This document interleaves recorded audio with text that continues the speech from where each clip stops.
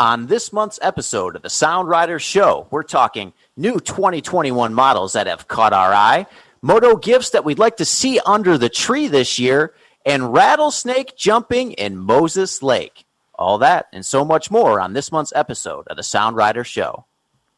Support for the Sound Rider Show is provided in part by I-90 Motorsports, your Eastside destination for Honda, Yamaha, Triumph, KTM, Suzuki, and Can-Am sales and service. Does your taste for outdoor fun go beyond two wheels? I-90 Motorsports has you covered with a wide range of sleds, watercraft, UTVs, and side-by-sides too. Check them out online today at i90motorsports.com. Hi, this is Anthony with Ride Motorsports in Woodinville. Welcome to the Sound Rider Show. And now live from the Crow's Nest Studio in beautiful downtown Broadview, Washington, join us for the latest episode of the Sound Rider Show, a candid hour featuring the people, places, and things that make up the fabric of one of the top motorcycle riding destinations in the world. And now, here are your hosts, Tom Marin, Derek Roberts, and whoever else happens to drop by today. Motorcycle riders from across the Pacific Northwest and around the world, this is the Sound Rider Show, the show where we bring you gold, frankincense, and that's it.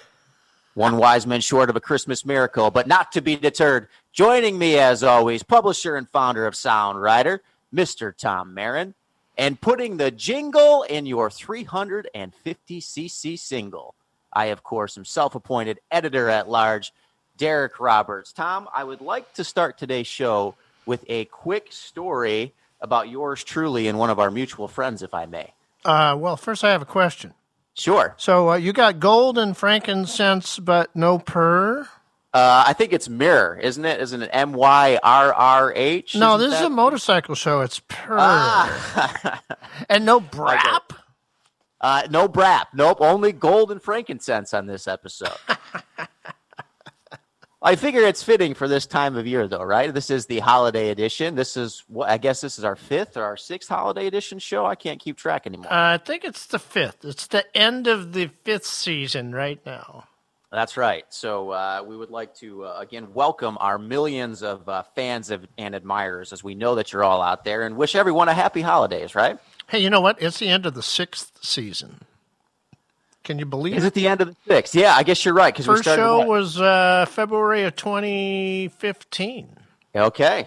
Well, time flies when you're handing out gold and frankincense, I tell you what. And we did that test show in January of 2015, but no one's ever going to get to hear that. Right. That will be on our OnlyFans page, right, behind the paywall for that one. So here's the story that I want to tell you real quick, though, because, you know, every episode I kind of make a reference to the DR350. And a couple of days ago, I got a text out of the blue from Jesse Murphy, of course, Cascade Motorcycle Safety. And Jesse sent me a text that was like, basically said, dude, I just realized that your initials are DR. So my question for you is, have you ever realized that? That my initials are DR? No. My initials are DR, as in reference to the DR350. I haven't. I didn't know that. So does that mean that I should own a Honda Elsinore? Because the letters on that is TM. Well, that's what I want to suggest on this holiday episode, is that from now on, moving forward, people are only allowed to own motorcycles that have their initials in them. Oh. Well, I guess but Queen I thought Anne... I'd point that out because it occurred to me that not everybody was aware of that. But that is, in all sincerity, I mean, obviously the DR is terrific lineage and a great motorcycle for the type of riding I do. But that's one of the reasons that I have an affinity for it, is because my initials are plastered right there on it. So you're saying that Queen Anne has to own a QA50? Well, I guess, yeah. Are we going to, like these Lime scooters, are we going to start a bike share for the neighborhood? No, that'd be too much trouble, because if you did a bike share, then only people with the proper initials could use the bikes that were available. Well, you know, you got to get people out there writing tickets. We're going to have to raise some money, I guess. Interesting. Well, let's tell you what. Moving on. Let's from bike shares to knowledge shares about bikes. the end of the year here and the beginning of 2021 means that some new models are starting to roll off the assembly line. And kind of got me thinking, is there anything out there that's caught your eye on the 2021 lineup? A couple of things interested me, not particularly because I want to own one, although one of them I might not mind owning. But Honda coming out with an 1100cc Rebel. And, I saw that, yeah. They got their Shadow Cruiser line, Shadow Aero, and I don't see a lot of people riding those around nowadays. So I'm struggling to understand why they're moving ahead with another 1100cc scooter. Maybe they're going to change the lineup, huh? Yeah, are you talking about spinning off of the Shadow, or are you talking about the CB 1100 in particular? I know. I'm talking about the Rebel. Well, did they badge it as a CB? The Rebel? Oh, I don't know. I guess I thought or maybe that's a separate model entirely here. I don't know what the letter prefix is on that bike, but if it's CB, that means only Charlie Brown could own it. So. Indeed. So there is a Rebel 1100, of course, which I guess is what you were talking about. But I think that's what they're coming with, and they've had the Rebel 300 and the Rebel 500 in the lineup for about the last 3 years, and now they're coming with a larger. So I guess you could just go from the 3 to the 5 to the 1100. I don't know. I guess so. Like that kind of for a bike like that, 500 seems to be kind of the sweet spot. I mean, I think the 300 is a good first bike, but what do you think? Is it going to be well received, or are people going to be out there looking for it? Well, it'll be interesting to see. I mean, I don't ever see anybody riding around on Shadows anymore. Maybe I'm not going to enough cruiser events. I don't know. Yeah, no, I think you're right. I haven't seen too much in the Shadow department. In the last couple of years, although it's a reliable motorcycle, if maybe a bit unremarkable, I suppose, that whole line, huh? Yeah. You ever ridden one?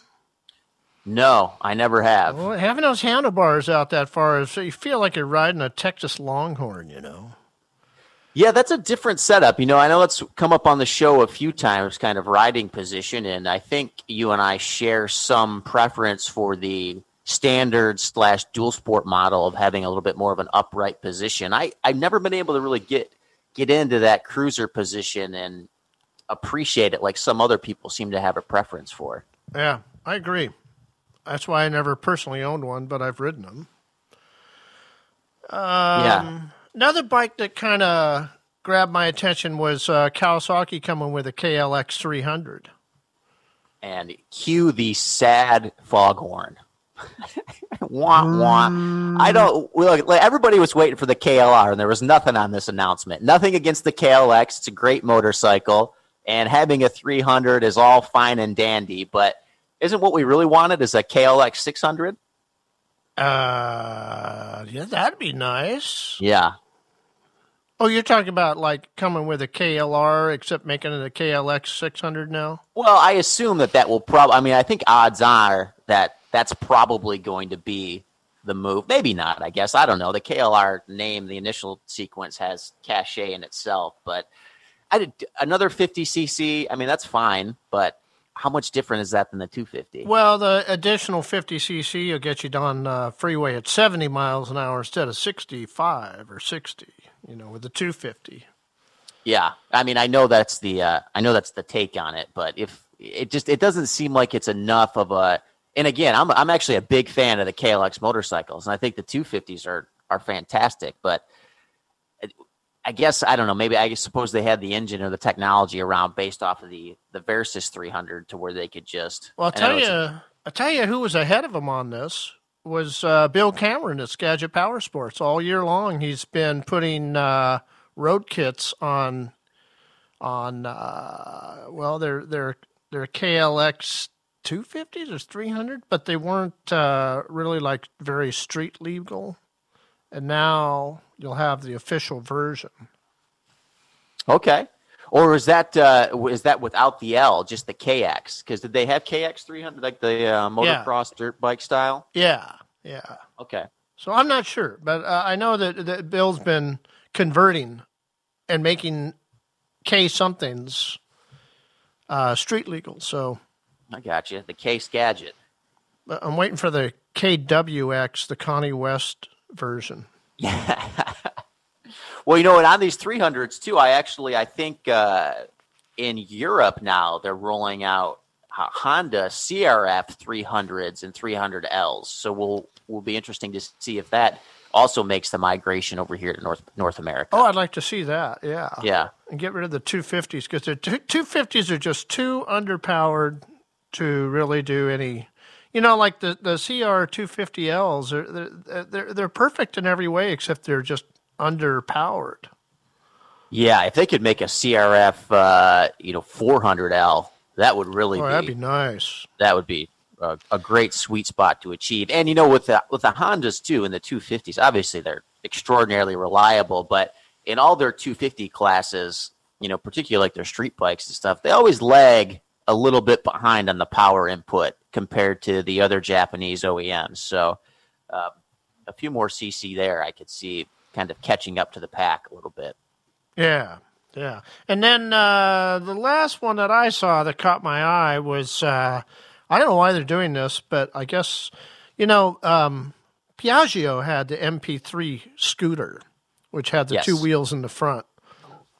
So Kymco is developing their own three-wheel scooter. I thought that was kind of interesting. And Kymco is finally going to come to the market with an electric scooter, which a lot of their dealers have been waiting on. So they have it. There's pictures and stuff now, so they brought it along that far, but there's no actual release date yet. But we're seeing photographs. Yeah, and Kymco obviously they make a good product. I'm always a little flabbergasted on this whole three-wheel market that doesn't really dive into it. Like the Can-Ams, I get in some capacity. They're not for me per se, but I could see why that would appeal. But these other sort of in-betweens and that kind of thing, I don't know. Are they finding success in international markets and they figure, well, we've got the parts and the assembly, we'll roll a few out here in North America? Or do you think this is something that's going to prove to be a profitable seller for them here? I think they'll probably profit on it. I think, obviously I would assume they're going to be a lot less expensive than something like a Can-Am. And on the Can-Am, those front wheels are spread apart pretty far. This is more sort of like the MP3. And then, of course, that Yamaha three-wheeler, that was like the big boy version of that. Yeah, no, and I agree with that, and that's that's my point is that the Can-Am they dive in and it's like it's front and center. They're not really trying to draw an in between behind that and a motorcycle. And I always am just I don't know where these sort of we're going to give you three-wheel stability, but we want to kind of still inspire that motorcycle sort of feeling. I just don't know how that lands here in North America. And on that note, you couldn't get Yamaha Nikons for like the first year or so when they came out, but now they're marked down significantly. Well, I've still never seen one on a showroom floor, but I saw my first one the other day up on Highway 20, up in cruising Skagit. Along. Yeah, well, I've seen probably, I bet you I've seen 3 or 4 now on showroom floors, and they're marked down pretty significantly, like $4,000 or $5,000 off a new. Wow. Yeah. So that's kind of my impetus here. Like, when we talked about it when the Nikon came out, about how it was probably being bought up by collectors, thinking it was going to be sort of a one-off year model thing, and there was some novelty to it. But then I think they rolled into a second year, and now here they sit. So I don't know. It's kind of like when Honda put out the Rune, or when Microsoft put out the Zune. Oh no, that's not a motorcycle. No, it's not. Although shades of the who made the MP3? The Piaggio, right? Yep. Yeah. Well, I don't know. So we'll see. That's interesting, though. That's a very diverse lineup you have there. The Rebel 1100, the KLX 300, and the Kymco Electric, and of course the three-wheel there. So you kind of touched all bases. So you got anything you've been looking at? Anything catching your eye? Yeah, a few have stood out to me. Starting over in Germany, I think this is the 40th anniversary of, what is it, the GSs? Yeah. BMW. And so, Yeah, and so the GSs have some really cool color schemes that are coming out this year, but so does the R9T, kind of their scrambler model. Uh-huh. And they've made some improvements here in 2021. And, the more I see of this bike, the more I like it. It's obviously kind of a street-oriented scrambler, despite the knobby tires on some of the models. I don't think you'd be inclined to take it on more than a well-groomed fire road. But in particular, they've got this black and yellow paint scheme to celebrate the 40th anniversary that is just... Yellow's always good. Oh, man. And, we talked about the V-Strom 1050 XT, and they rolled out a blue and yellow model, a throwback to their old, enduro racing color schemes there. And I'm just a huge fan of these retro color schemes that we're starting to see kind of resurface here. And I think this is a really cool bike and a really cool addition. So I'm kind of got an eye on that. Have you seen these yet?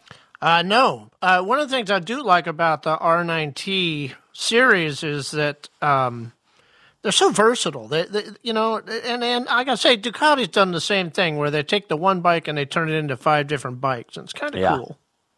I agree. I think having some of that part interchangeability is great, obviously, particularly now, right? But for maintenance and repairs and that kind of thing, and and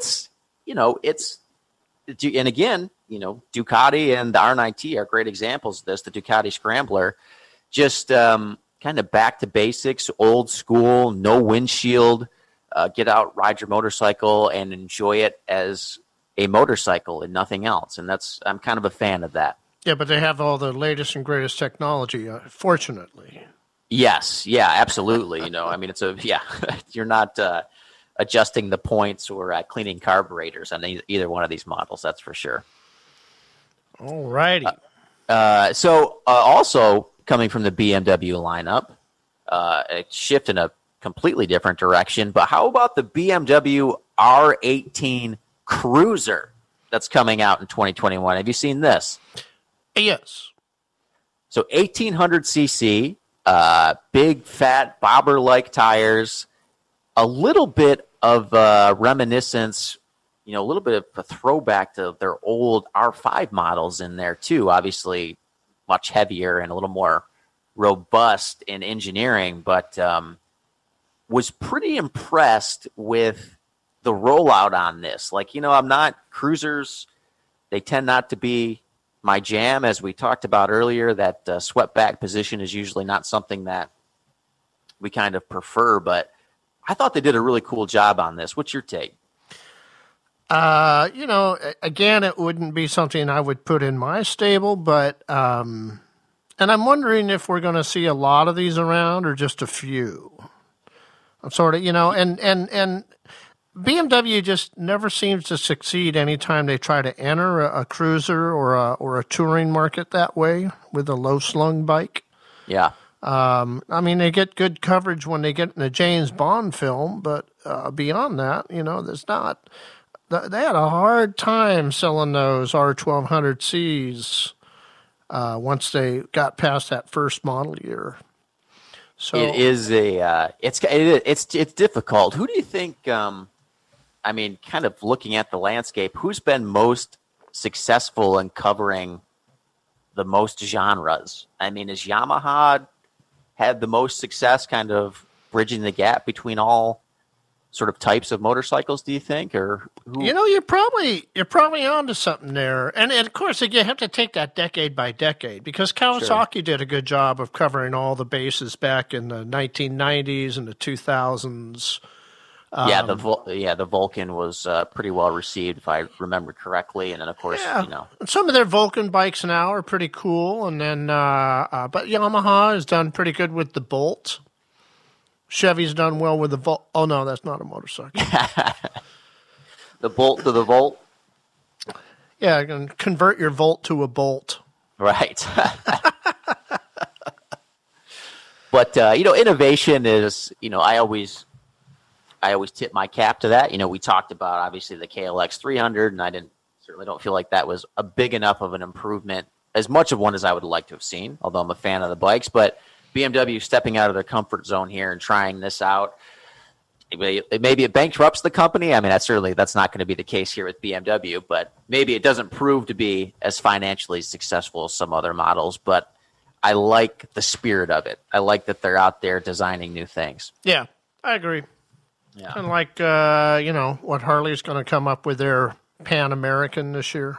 Well, it's funny you mentioned that because third on my list here are 2021 models, and I saw a meme on social media the other day that was kind of referencing the craziness of 2020, talking about how BMW is now designing the best-looking cruiser motorcycle, referring to the R18 that we just talked about, and Harley-Davidson is designing the best-looking adventure touring motorcycle, referring to the Pan American. Now, those are both up for debate, but I thought that was a pretty interesting take on the situation. Maybe they're working together. They're colluding, and we don't know. Yeah, it's all one conglomerate, right? Just to make the industry better as a whole. That's right. The lizard people are behind it all, if you ask me. But or maybe BMW is financing Harley-Davidson, and we don't know it. Oh, that would be something, huh? Yeah. Bring out the scandals once again. But yeah, the Pan American now delayed, but officially set to be released in 2021 and already on pre-sale, I think, in Latin America and Europe. Well, I guess Charlie and Ewan will have to go back and do the long way up again with the Pan Americans instead of the live wires. Or maybe they're going to be racing the Isle of Man on the Pan American, right? To kind of do a complete inverse, like they took the electric bike on the adventure tour, and now they're going to take the adventure bike on a road racing tour. That would be something. Well, maybe they could just point their bikes in a different direction and do the long way round again. Although they'll go from the east to the west. Yeah, I guess. I mean, eventually, right? If the money's there, I'm sure they probably will do that. But those are the three that stood out to me. I mean, really kind of but there's some decent, I mean, there's some notable stuff coming out here, but with all the delays in manufacturing and everything, we'll see if manufacturers will actually be able to keep on target for these deliveries. Yeah. I don't mind if they delay stuff right now. I mean, less of an opportunity to ride it, right? Yeah, and it's just if it's safer for their people at the factories not to all be jammed together, I'm okay with that. I hear you. But let's talk about, we still have motorcycles in our stable. So what do you think about riding this winter? As we record here in the end of November, we've actually had some pretty warm days here in the Pacific Northwest. Yeah, it's raining outside, but it's 48 degrees. I think I'm going to run a couple of the bikes around over the next few days. You have any circuits that you like to take or any reasons? I mean, ride to breakfast, or what's kind of your way to get out and sort of exercise the motorcycle muscles? I take the long way over to Connie's house. Okay. So that would be, going from where I am up in North Seattle and then down toward the Ship Canal and then up the other side of Queen Anne. Oh, okay. But just take all the little residential streets, not the main streets. Just get out and see some of the local real estate while you're transitioning the neighborhoods, right? Yeah, because it's warm enough. I don't think I need to put any heat on. I'll just put some warm layer underneath my onesie, and I'd be good to go. Yeah, as long as you've got some decent rain gear and you're only going to go, ride for an hour or so, I think you're in pretty good shape when it's 48 or 50 degrees. Yeah. You do any riding? I'm going to try to get out and just do a little bit of, touring around town. It kind of bums me out because usually this year, my go-to is on a weekend morning if the sun is shining to go and ride somewhere for a cup of coffee or breakfast. But, doing that and then sitting in the parking lot. I know, it's no fun. Yeah, even though 48 or 50 degrees isn't terrible, it's not exactly as enjoyable as kind of, taking in a local delicacy and enjoying life with heat, I guess, is the bluntest way to put it. But, so I'll try to make a few laps here in town and, if the spirit hits me, I'll load the DR onto the hitch carrier and take it out into the woods and maybe do a little afternoon ride somewhere.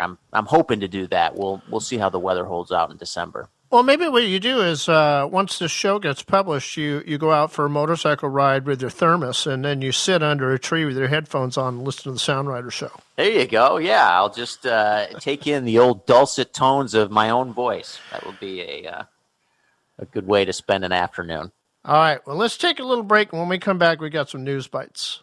Support for the Sound Rider Show is provided in part by Valentine Motorworks, Seattle's independent service shop specializing in BMW motorcycles and beyond.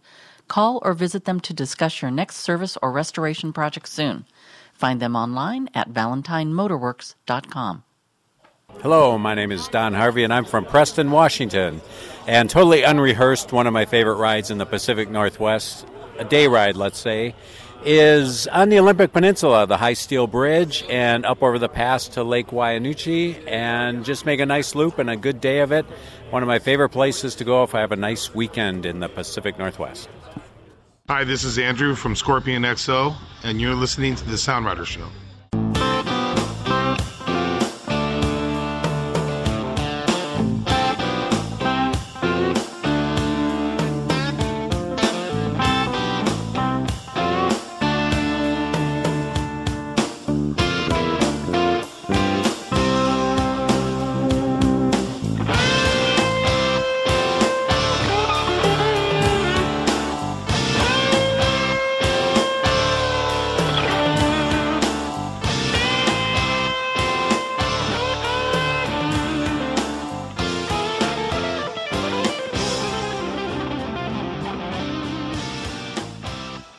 Back in our remote studios here on the Sound Rider Show.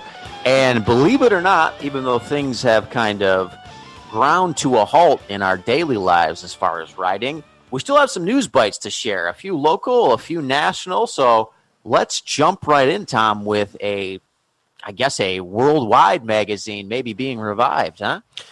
Maybe. We'll see what actually happens. About 9 months ago, we let everybody know that Motorcycle Consumer News was over and out.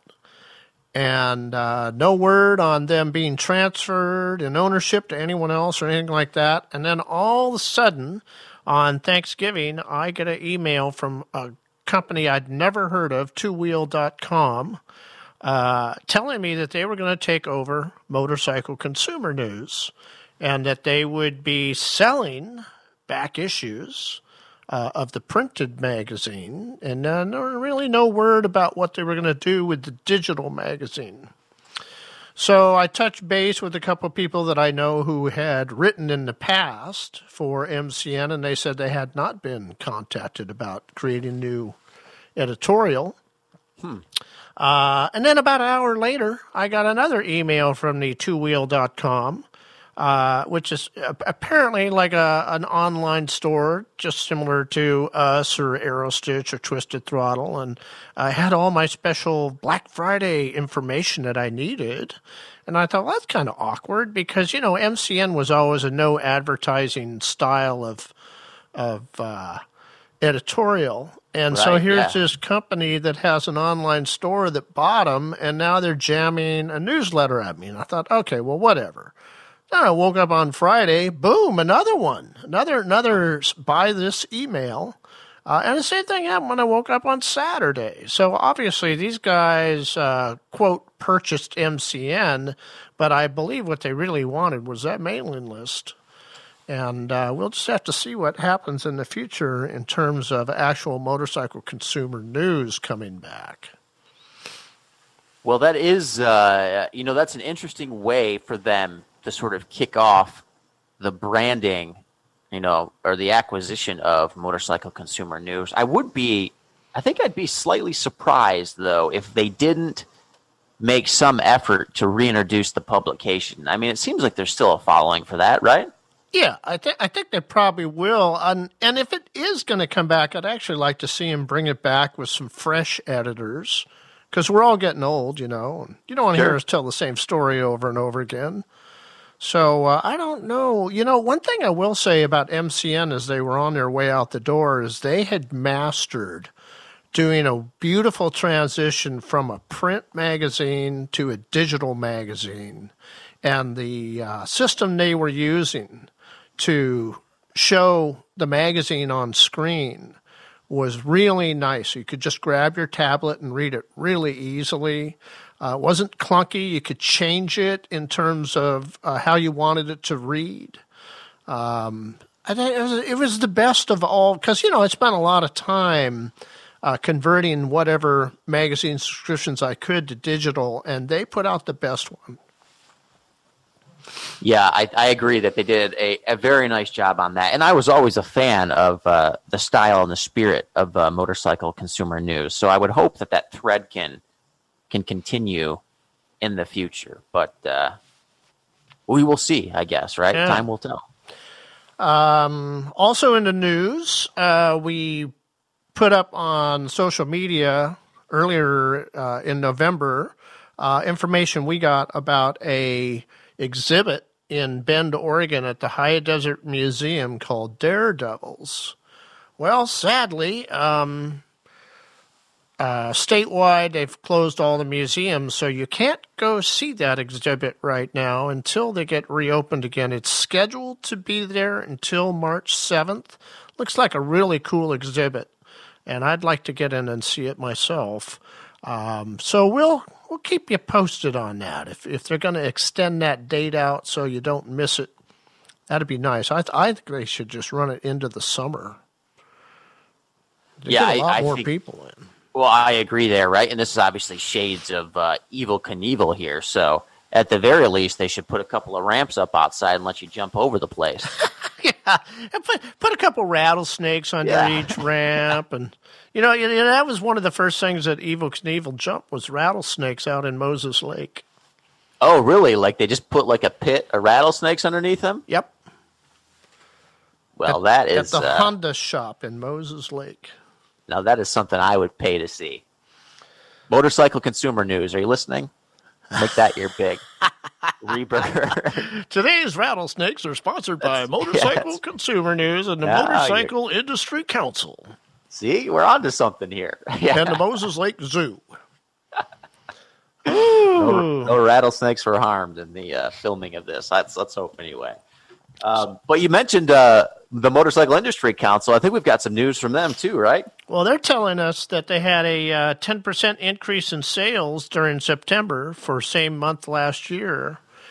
And I'm wondering, how did that happen? Because, what you and I hear from the dealers is they can't get enough product.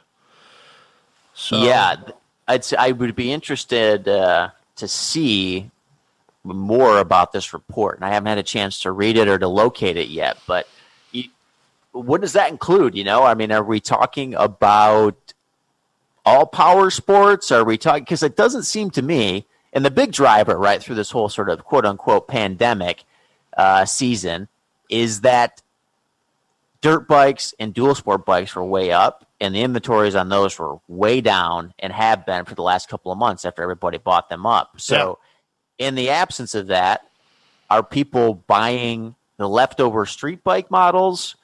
Are they buying UTVs? Where does this number come from? I'm hoping that it's accurate. But those are even hard to come by on the non-currents. True. You're seeing the non-currents dropping in Sound Rider, right? Absolutely, yeah. So I'm not sure. I need to go back and look at that report, but it's interesting because it kind of doesn't seem to fit what's really going on. Yes, certainly. We hope that that's the case, a 10.2% increase in September, because usually September is, reality starts to set in a little bit for much of the country as far as season is concerned. So you don't see quite as many sales. But this year, maybe that's not the case. Fingers crossed, I suppose. Yeah.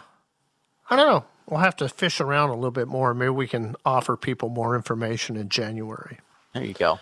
Let's see. Harley Davidson, in their pulling back the reins, has decided to nix factory-backed teams in terms of flat track racing, which is the only Other than the drag racing, that's the only racing I ever see them participate in. Yeah, I mean, well, drag racing, right? Did I see, was there some King of the Baggers race? Have you ever heard of this? Yeah, I saw that, but I don't think that was a Harley sponsored thing. Okay, I wasn't sure. I mean, I don't think that's would fall into that category anyway, because it's not like a year-long circuit or anything like that. At least that wasn't my interpretation. But HD continues to restructure. What else can you say, right? I mean, the year ahead, the 2 years ahead is going to be very interesting for the old Bar and Shield. Well, what was interesting in reading the article was it was pointed out that Indian kind of cleaned their clocks back in around 2017 at the flat track races. Right. And if you go back 100 years in the history of Harley and the Indian, did the same thing. About 100 years ago, Indian was taking them out at the flat, at the races at the time, not necessarily flat track races, but. Well, I would imagine that Indian now is running something akin to their FTR platform, right? Yeah. And it's kind of difficult to compete with. Harley doesn't have a day-to-day model that they really don't is benefiting from that revenue stream or that exposure or that engineering investment. So it's kind of tough. That doesn't seem like a real fair matchup for Harley. And over the years, Harley didn't run Harley motors anymore in their flat track bikes. They were running Rotax motors in them. Right. And which is now we, you and I were doing our homework and realized Rotax now owned by BRP, so there's not much going on in that department. So I don't know. Interesting to see. I just believe that racing is a critical thing because it's where the technology gets pushed, and that's why we get better products as consumers. So, and Harley's saying they're not gonna completely back out of racing. They're just not going to have their own factory-backed teams, but they still have money available for contingencies for people. So. Well, let's hope that Harley can figure out some way to continue in the near future anyway of at least participating in these racing circuits, because a lot of racing circuits have been pretty hard hit. So funding and keeping those alive is going to be, I think, another concern over the next few years. Yeah. Got to be freaky to go down and race motorcycles, not have anybody in the stands. Yeah, kind of like NFL games, right? Mm-hmm. Do they pipe in the phony cheering? Maybe so. But we'll see. Best of luck as always. We hope Harley Davidson can, like I said, get back involved. And I'm going to be real interested to watch the trajectory over the next couple of years. I'm holding out hope because I think that there's a lot of promise there, and I still. Back to the Pan American, I want to see the specs on this bike. I'm very excited to see if it can compete legitimately or not. I know that's different from flat track, but still want to see it. Yeah. Let's see. After being a top performer, going in a straight line for 35 years, Yamaha is now saying goodbye to the VMAX. Does that break your heart? Well, this is a reference to our earlier discussion on which brand has covered the most ground most successfully as far as types of motorcycling. And without the VMAX, where does that leave the Yamaha quote-unquote cruiser line? Well, I guess it'll get taken over. Maybe you get a Rebel 1700 next year. From Honda? Yeah. Yeah. To fill that void. Yeah, just keep boring it out. You get the Rebel 1700 with your motor brought to you by Rotax. Hey, there you go. Yeah, just keep combining them all. Maybe they'll sleeve the cylinders and you can buy it, with a 1200cc model, and then you just take it in and pay for the upgrade, and they take the sleeves out and put the new pistons in, and now you have the 1700cc model. There you go. Nothing like buying a $13,000 motorcycle and investing $20,000 in it. Yeah. Yeah. That's how you do it. That's right. Yeah, you got to get that customization there. But what does this spell for? Why is Why is Yamaha doing this? Are they doing this because after 35 years, it's had a good run, it's made its money, and it's time to put it to bed for 2 years so that they can come out with something new, a new lineup? Or is this a broader indication of the cruiser motorcycle market and their anticipation that it's going to continue to shrink? Well, I think that sales aren't there. Yeah. And maybe they're ready to move on. But you can't keep making bikes that don't sell. And honestly, have you seen a lot of VMAXs around? I mean, a lot of dealers won't even put them on the floor. I can't recall the last time that I saw one. I mean, I'm not generally looking for them, but and I'm looking at the website right now. I mean, they're not bad looking motorcycles, the 2020 that they have up here, but yeah, it's just a tough segment. If you think about when they came out in 1985, that was probably like the coolest little custom bike you could get your hands on back then. Right. But then from Yamaha's perspective, they're seeing they can't keep Tenere 700s in stock, and their manufacturing cost is probably significantly less than the Tenere 700s. So why not just keep going with what works? Yeah. Huh. Well, I'm not going to miss it. I did like, though, how people would customize them, and we had a few in our displays during the international motorcycle shows, and they were quite cool. People would buy them and then spend as much money decking them out and repainting them and putting carbon fiber all over them, and they were pretty. Yeah. So, anyways, there's probably enough of them out there you won't completely miss them.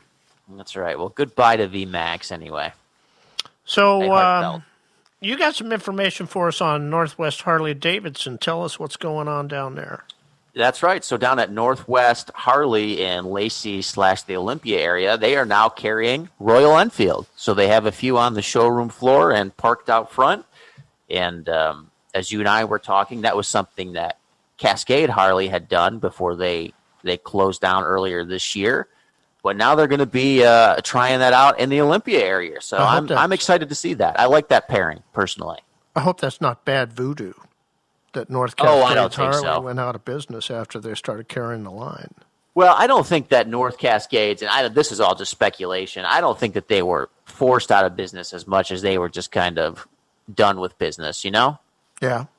So I think it'll do fine down there. And in the Royal Enfield line continues to impress me.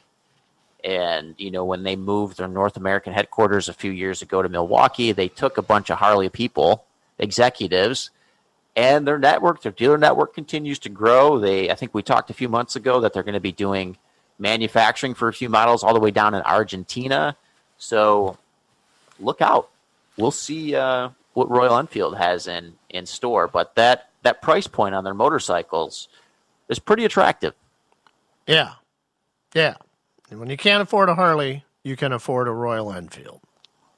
That's right. So just to keep that in mind for all our listeners. But, I also, while I was down in the Olympia Lacey area, and I know we've talked about this, I think, the last 2 months, but we might as well hit it one more time because as you listen to this, you still may have a few days to donate.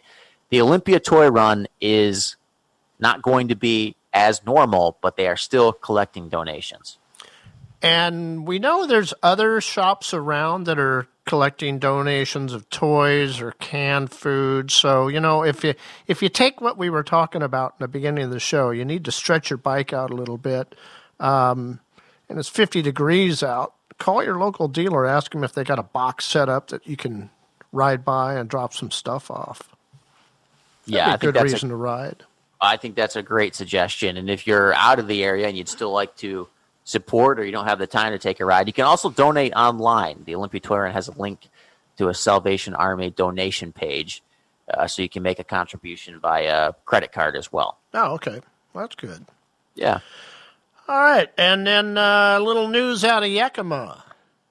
Yeah, out in Yakima/Union Gap, I think officially Union Gap, but Premier Power Sports, just a few months ago, they moved locations. I think in the first part of September, they opened up their new location.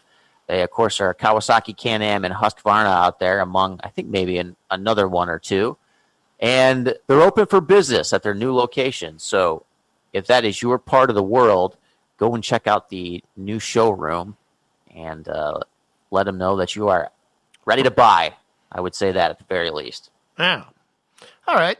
Well, that's what we got for News Bites. As you can imagine, there's no calendar this month, so we will take a little break here and move on to our holiday gift guide. Support for the Sound Riders Show is provided in part by Moon Motorcycles, a family-run operation located in North Bend, Washington.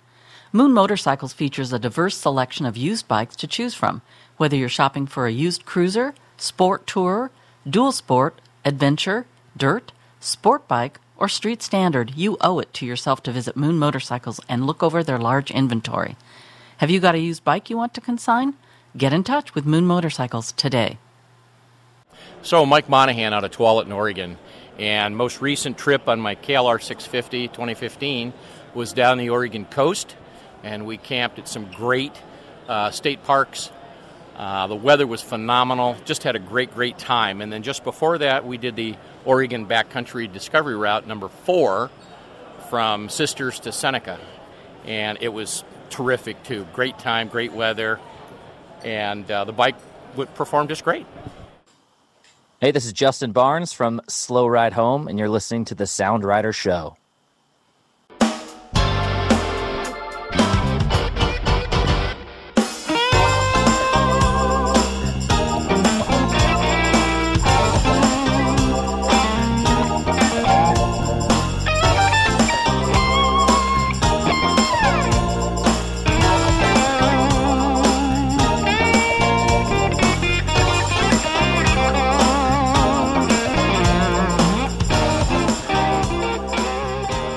Wishing you a holiday season of both mirth and good cheer. We're back on the Sound Rider Show. And, this time of year, because all throughout the year we are doing our motorcycle due diligence, we like to recommend a couple of holiday gifts. And I think we've got, 10 this year? We're each going to do 5. 10 on our list here, yeah. Yeah. So why don't we dive right into it without any delay? You want me to kick things off here? Yeah, kick it off with your first one, and I got a whole bunch of stuff to say about it when you're... Oh, boy. Okay, well, here we go with that setup. My first suggestion, the OM14 Folding Metric Tool by Cruise Tools. So this is kind of a pocket-sized, all-in-one... I don't know. How would you say this? It's got all of your... It's a Swiss Army knife. There you go. It's basically a Swiss Army knife. But yeah. the reason in particular that I'm recommending this year and why it's on my list is because I finished out the season with a couple of dual sport rides, and I lost a handguard, and I nearly lost a rear view mirror just from being rattled around on some very bumpy roads. And if I would have had one of these in my pocket, I could have just tightened up the mirror, tightened up the handguard. But, things were all in my toolkit, so I didn't do it. And this would have been very handy to have. So at $19.95, I mean, that's a heck of a stocking stuffer. So let's call it OM14 because it has 14 different metric tools in it. And Cruise Tools also makes an OH13 model that has 13 different tools in it that would fit a Harley Davidson and possibly some nuts and bolts on a Indian. Sure. So whatever you ride, it is a handy little tool. What happened with Cruise Tools this year is it got bought by Touratech. Actually, it was last year, and Touratech USA. And I noticed the other day they're starting to work with the line and upgrade it. They've always made a BMW kit, and now they're making a BMW kit for models 2017 and onward. So that's something else to think of if you want to go for more than something that's just a stocking stuffer. For sure, yeah. And now they've got a kit that they've worked up for Indian. So they always had a Harley kit. Now they got an Indian kit too. And I don't know, when Dan Parks owned the company, he did a great job of really sitting down and figuring out what tools you need for what bike and coming up with specific toolkits, because either you didn't get a toolkit with your motorcycle, which is pretty common nowadays, or the one you got was like sand cast and who knows if it's going to work and serve you properly out on the road. Definitely. Or, and a lot of people, like myself, the stock toolkit for my bike has probably been gone for, 15 years. I don't know where that's at. So I actually have a Cruise Tools toolkit, and I have been quite pleased with it over about the last year and a half or so. It's really served me quite well, and this would be a great addition for me. So that's why it's high on my list here. Yeah, and the last little tidbit I'll offer up here is that we have carried Cruise Tools in the Sound Rider store, but made the decision to close it out. So we still have some product at the old prices, and anything over $75 you get free shipping on. So if you're looking for a Cruise Tools kit, check out the Sound Rider store, and you might find yourself a nice deal out there. Great tip, store.soundrider.com, of course. So what, do you want to go back and forth? You got something on your list, or you want me to go? I'll go back and forth with you. Okay, let's do it. So the next one I got here is Motor Books International makes really nice coffee table books. And the most recent one is a Moto Guzzi book, and it's kind of everything A to Z Moto Guzzi all the way from the beginning to the present. It's written by Ian Fallon. And Ian has written a number of everything A to Z books for Motor Books International. BMW, he's done Triumph, he's done a lot. So if you have a loved one who is really into a particular brand, you can go to the Motor Books International website and see what's out there. Obviously, Moto Guzzi, not the most popular brand in the world, but a lot of people do own them. And so that's the newest in the lineup, but there's a lot of good stuff out there. And the coffee table books are always kind of nice because they look nice on your coffee table. Well, I'm going to see if I can't get you a signed copy of the history of the Yamaha VMAX for Christmas this year. How's that? 35 years of the VMAX. Yeah, that's right. No, but I think that's a good suggestion. Obviously, for people who are enthusiastic about a specific brand, and there are a lot of riders out there like that. What better way to pass the time, right? You're sitting around your house and flipping through a history of your favorite motorcycle, sipping on a cup of coffee. I think that's a great suggestion. Yeah, and then you go out to your bike and you slip your Cruise Tools kit into your handlebar bag. Tell us about that. That's right, the Giant Loop Zigzag handlebar bag. And so basically this is storage that kind of goes right on your handlebar mount there. And in particular, why I like this is because I've never been able to get behind tank bags. I understand the utility and the convenience, but I'm a guy who rides with a 4-pocket jacket, kind of a classic waist-belted fit.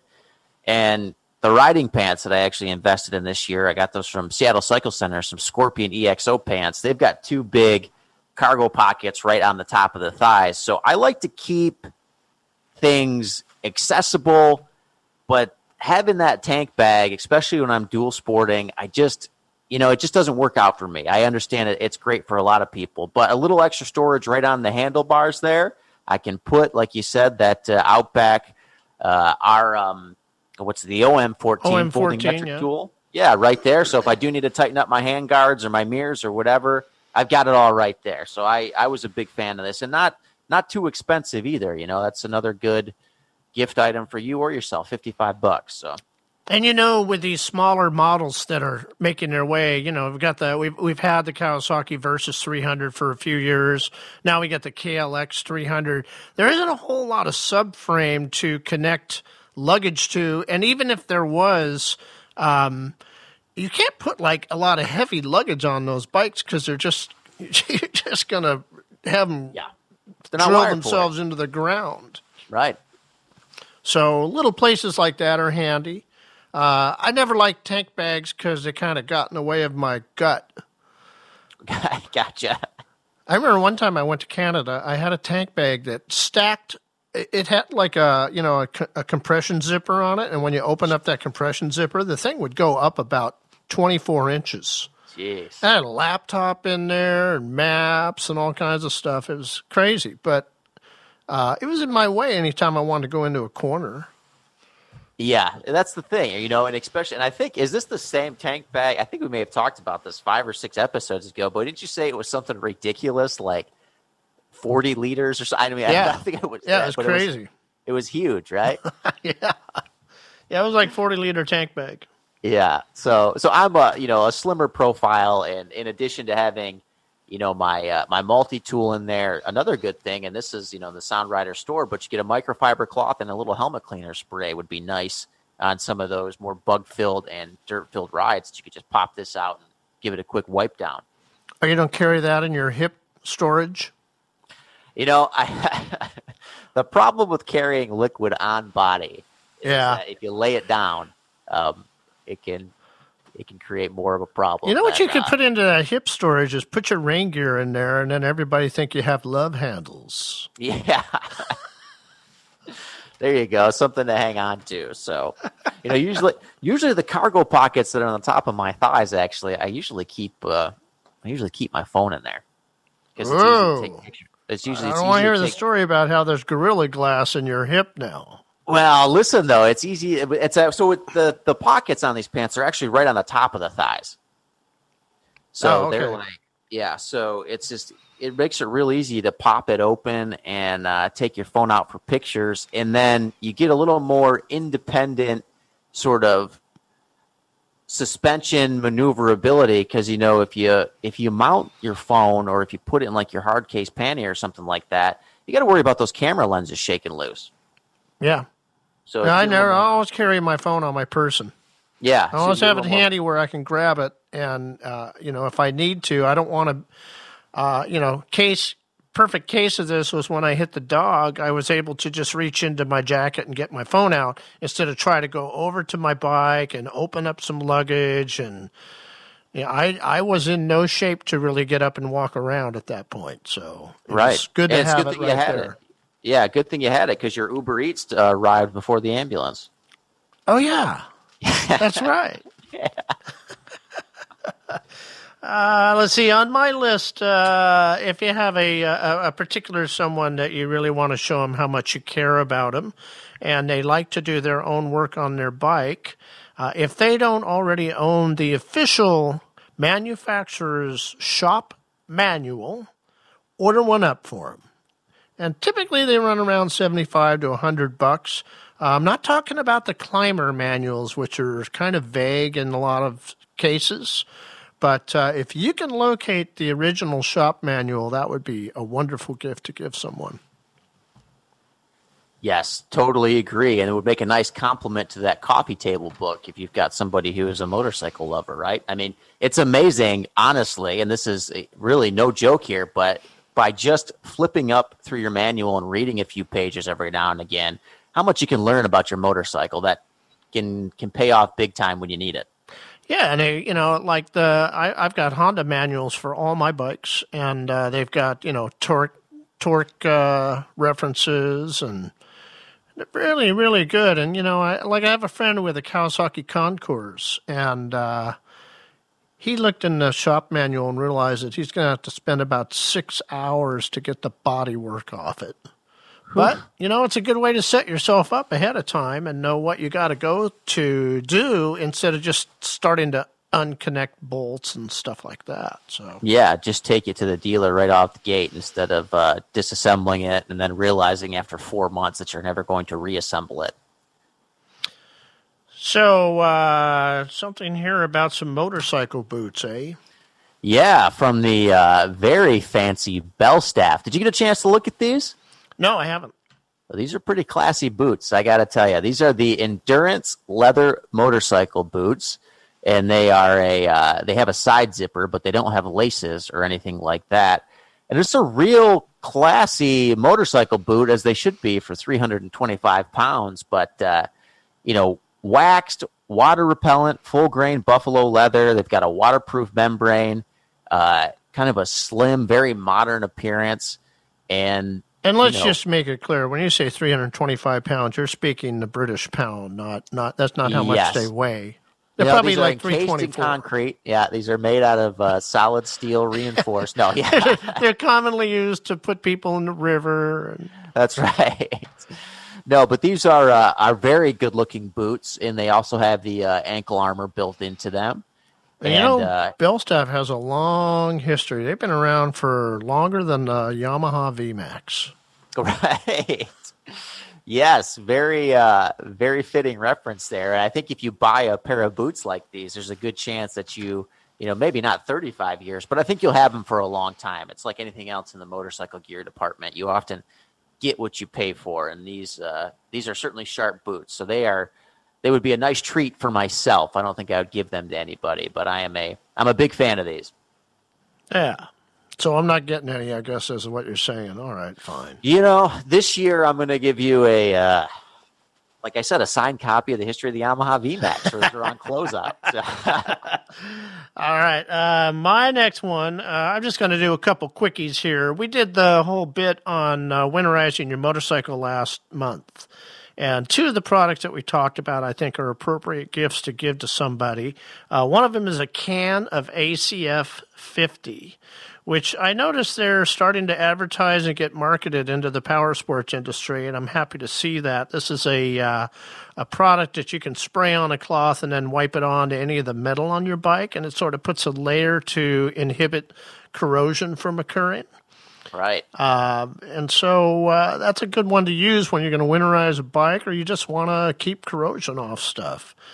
And then the other one that we talked about was the instead of a battery tender, get somebody a really nice Optimate 4 or 3 for their motorcycle to charge that battery up and to recondition it. Does a way better job than the other competing brands. Yeah, both great suggestions, and I'll piggyback on the quick run through here, and I'll mention one that I think is probably very familiar to many of our listeners. But the Sena 50-hour comm set. I've never ridden with comms, but I've been on a few trips lately where I was the only one without them, and staying connected via Bluetooth to your riding team, it can pay some dividends, especially out in the backcountry if you want to ride at your own pace. So I'll throw that out there for consideration. And the nice thing about a lot of the comm stuff now is it's interchangeable. You can connect the Sena comm to somebody else's, that sort of thing. Right. So, and the Bluetooth connectivity has gotten so much better. Remember, like 10 years ago, when it first, well, maybe longer than that, like but 1.0. the pairing process, the pairing process was brutal, and that's not the case anymore. Yeah, hear you.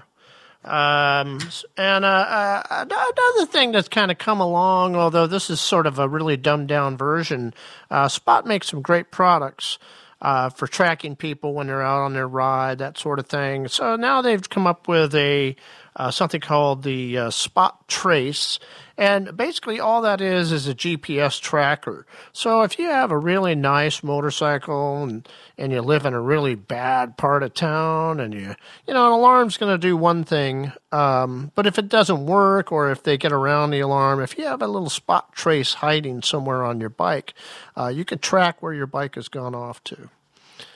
And motorcycle thefts, unfortunately, during this time are still quite prevalent. That and stealing of catalytic converters out of people's cars.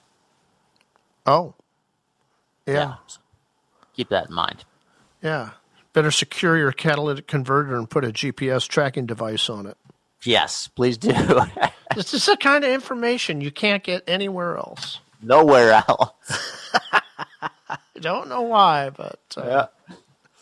But I think that's a great thing. And like Bluetooth technology, the pairing has become almost seamless. GPS technology continues to shrink and become more affordable. I'm always blown away by I see some of these GPS technologies that are less than $100 now. Yeah, I don't have the price in front of me, but I'm pretty sure that Spot Trace is right around $100.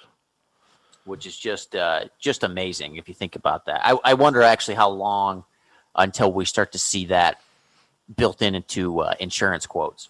Yeah. People will ask you, do you have a GPS or built tracker? into actual bikes. Yeah, true. So let's see. Now you're kind of a camping kind of guy, and That's you right. found a new tent. So this is I think from a UK company, but it's the Laser Pulse Ultra 1, and get this, it weighs in at a packed weight of just 490 grams. Do you believe that? 490 grams. Yeah. That's a half a pound. No, that's about a pound. That's just a little over a pound. Yep. Yeah. Which is incredibly impressive. And then, of course, you can imagine the physical pack size is quite small. And riding these light dual sport bikes, I'm always on the lookout for ways to trim down that profile because you notice, the DR is a dirt bike. It's not built like a 600-pound adventure touring motorcycle. The rear suspension isn't set up for that. So every pound, you can certainly feel it. And tents are big, they're bulky, and trimming down to just over a pound, not to mention the space you can save, is a pretty awesome thing for me. But I know you have some thoughts on motorcycle camping as well. So this is called the Laser Pulse Ultra One tent by Terra Nova. Right. And my thought is when I saw Ultra One, I thought, well, that's a one-person tent. I personally prefer a two-man tent when I'm out riding because I like to put some of my gear in the tent with me, like what I'm wearing and my helmet and stuff like that. I like to store it in the tent. I'd be interested to see how large the bivvy is on the outside. Maybe there's enough room. What's that little? It's not a bivvy. What do they call that? The rainfly. Yeah, the rainfly sort of stretches out beyond. So wondering how much square footage of space you get to put stuff under that, like your boots. I don't like to put my boots in my tent with me. Yeah, I think you'd want to do obviously a little work to set up your preferred sort of setup there, but maybe if you carry like a tire changing mat, right, you put that out in front of the little door there, and you do have a little bit of a rain fly here. Certainly the overhang isn't like on a mountaineering expedition tent or anything close to that. But is there a two-person and a three-person model as well? I don't think that there is a. Let me see here. A lot of times companies do that. They make a 1, a 2, and a 3. They certainly do, although I should also forewarn our listeners that in American dollars, that particular tent's about $1,300. So, ooh, $1,300 for a one-man tent? Well, if you're going to be going 1 pound, oh, baby, you got to keep that in mind. Wow. So there's a Laser Compact. They do have this company does make some two-man tents. Let's see what the closest variant here I think is the Laser Compact all-season two-person tent, and this has a little bit bigger of a rain fly. Packed weight though on this is 3 pounds 16 ounces. Still pretty good. Well, I got to say that's quite a conversion rate. 1 pound, $1,300. That's a heck of a conversion rate. Who knows in these uncertain times what is the future has to hold. So I'll be on the lookout for my next crypto tent. That's really taken off there. So again, things and conversations you can't get on any other motorcycle. That's podcast. right. So, but check it out, Terra Nova equipment if you're interested. And back to a more, I guess, practical note here. I think you've got one last suggestion. I got the last one here. Yeah. So I'm working on my 2021 travel plans, and I'm thinking, we've got places we want to go, and but we really like good food. And so many times you get out on the road and you just end up at some greasy spoon. So what I'm going to do this year for my travel stuff is I'm going to do a little homework on where to eat along the route.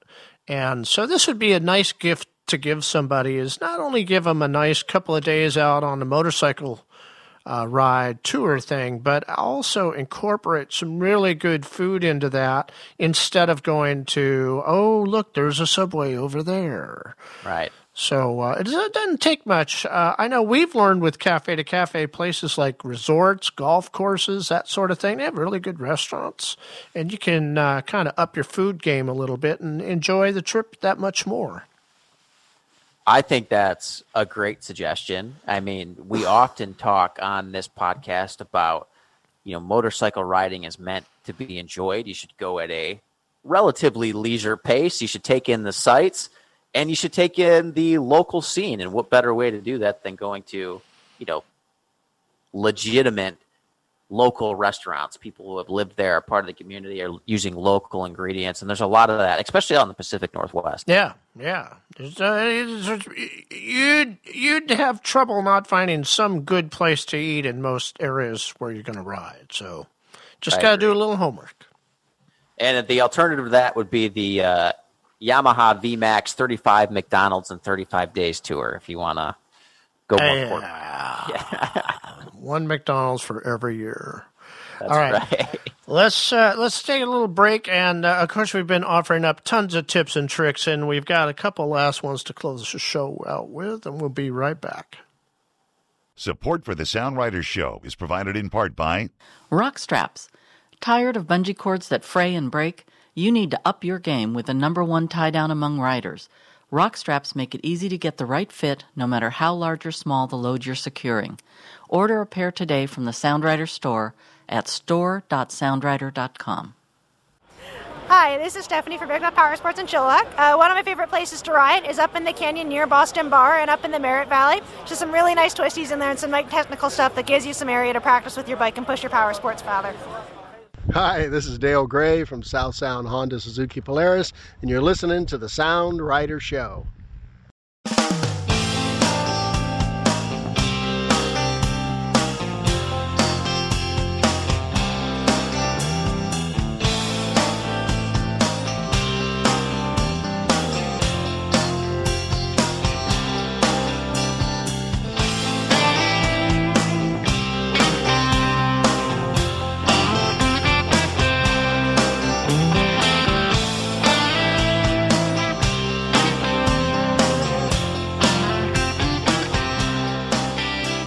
Well, welcome back, motorcycle riders, to the Sound Rider Show. And as Tom alluded to here, we wouldn't leave you without some tips and tricks. And besides, we got to get down to the zoo and start wrangling some rattlesnakes for our forthcoming Evel Knievel celebration jump down in Oregon there, right, Tom? I'm going to jump 35 VMAXs.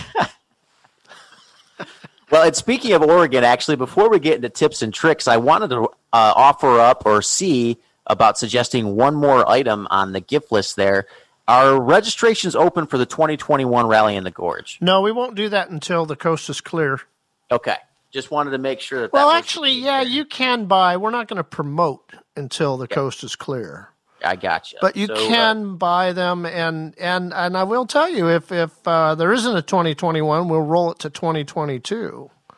So I'm not chomping at the bit for people to sign up right now. Yes, yeah. I just wanted to verify that, just in case that opportunity was out there. Of course, we hope things are back to where we can start a new streak of Rally in the Gorges, right? And I'll tell you something else. You can sign up for Cafe to Cafe, because that's something that is going to happen no matter what. Sadly, I was going to take this winter, to compile a book about Cafe to Cafe and put a whole bunch of the restaurants. We have over 270 restaurants that we've put into our database since we started this 12 years ago. Wow. And I was going to make a book, and then I thought, wait, don't make a book, because some of these places may not make it into next spring. So yeah. That's an unfortunate side effect, but you're certainly correct. So that's on hold. Yeah, we hope many of those are going to continue to exist. And, of course, part of the fun in assembling that book would be going back out and revisiting some of those places and not having to eat in the parking lot. Yeah, exactly. I don't want to. There's parking space number 3 next to the elm tree is the best parking spot. Right. And you'll love the prime rib. Oh, yeah. So anyway, that's right. So, well, let's dive into the tips and tricks. Why don't I go ahead and kick it off here this month? Okay. What do you say? Yep. So I mentioned earlier in the show when we were talking about the the folding metric tool by Cruise Tools that I'd like to get to carry in my pocket, and one of those reasons was that I lost a hand guard while I was out on a particular rocky dual sport trail, and I ordered that handguard shortly afterwards, which was about a replacement anyway, which of course you can't get one. You gotta replace 2. So tip number 1, don't lose one of your handguards.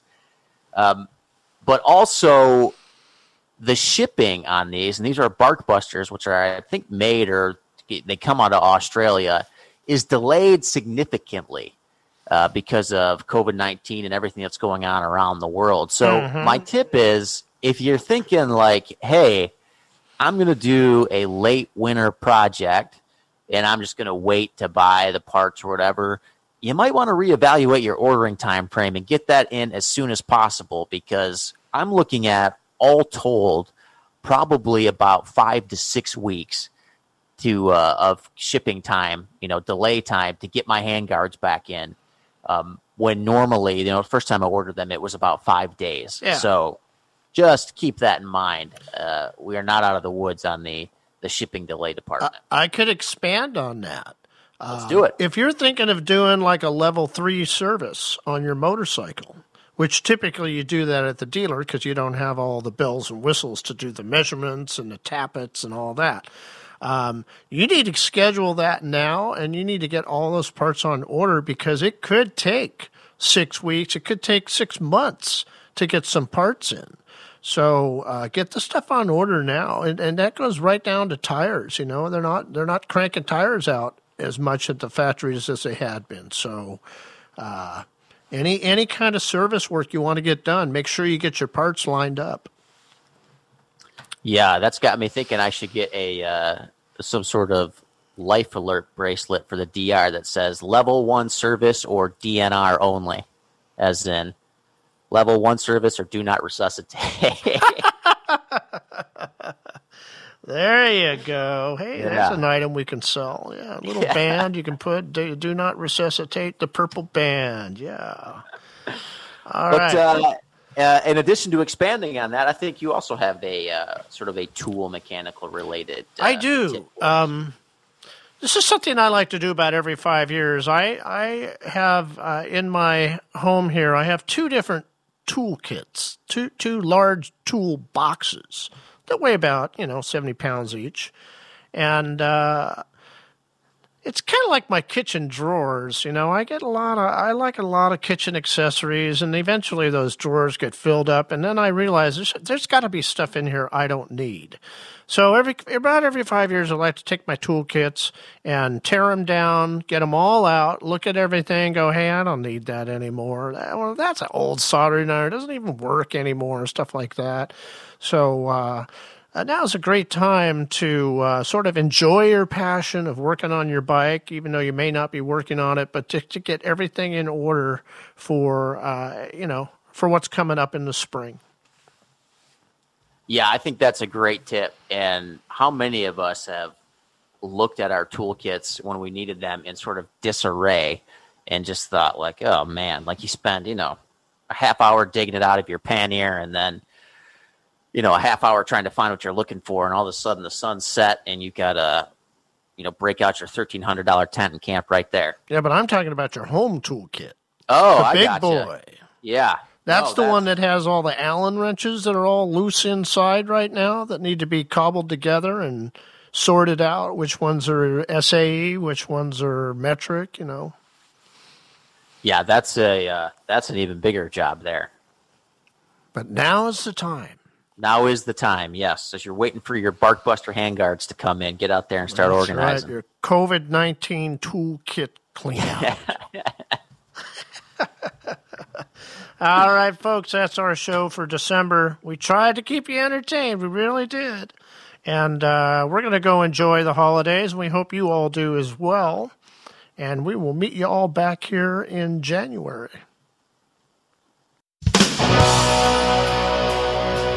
The Sound Rider Show was made possible by today's sponsors and the patience of everyone else involved, which is not to say we're doctors.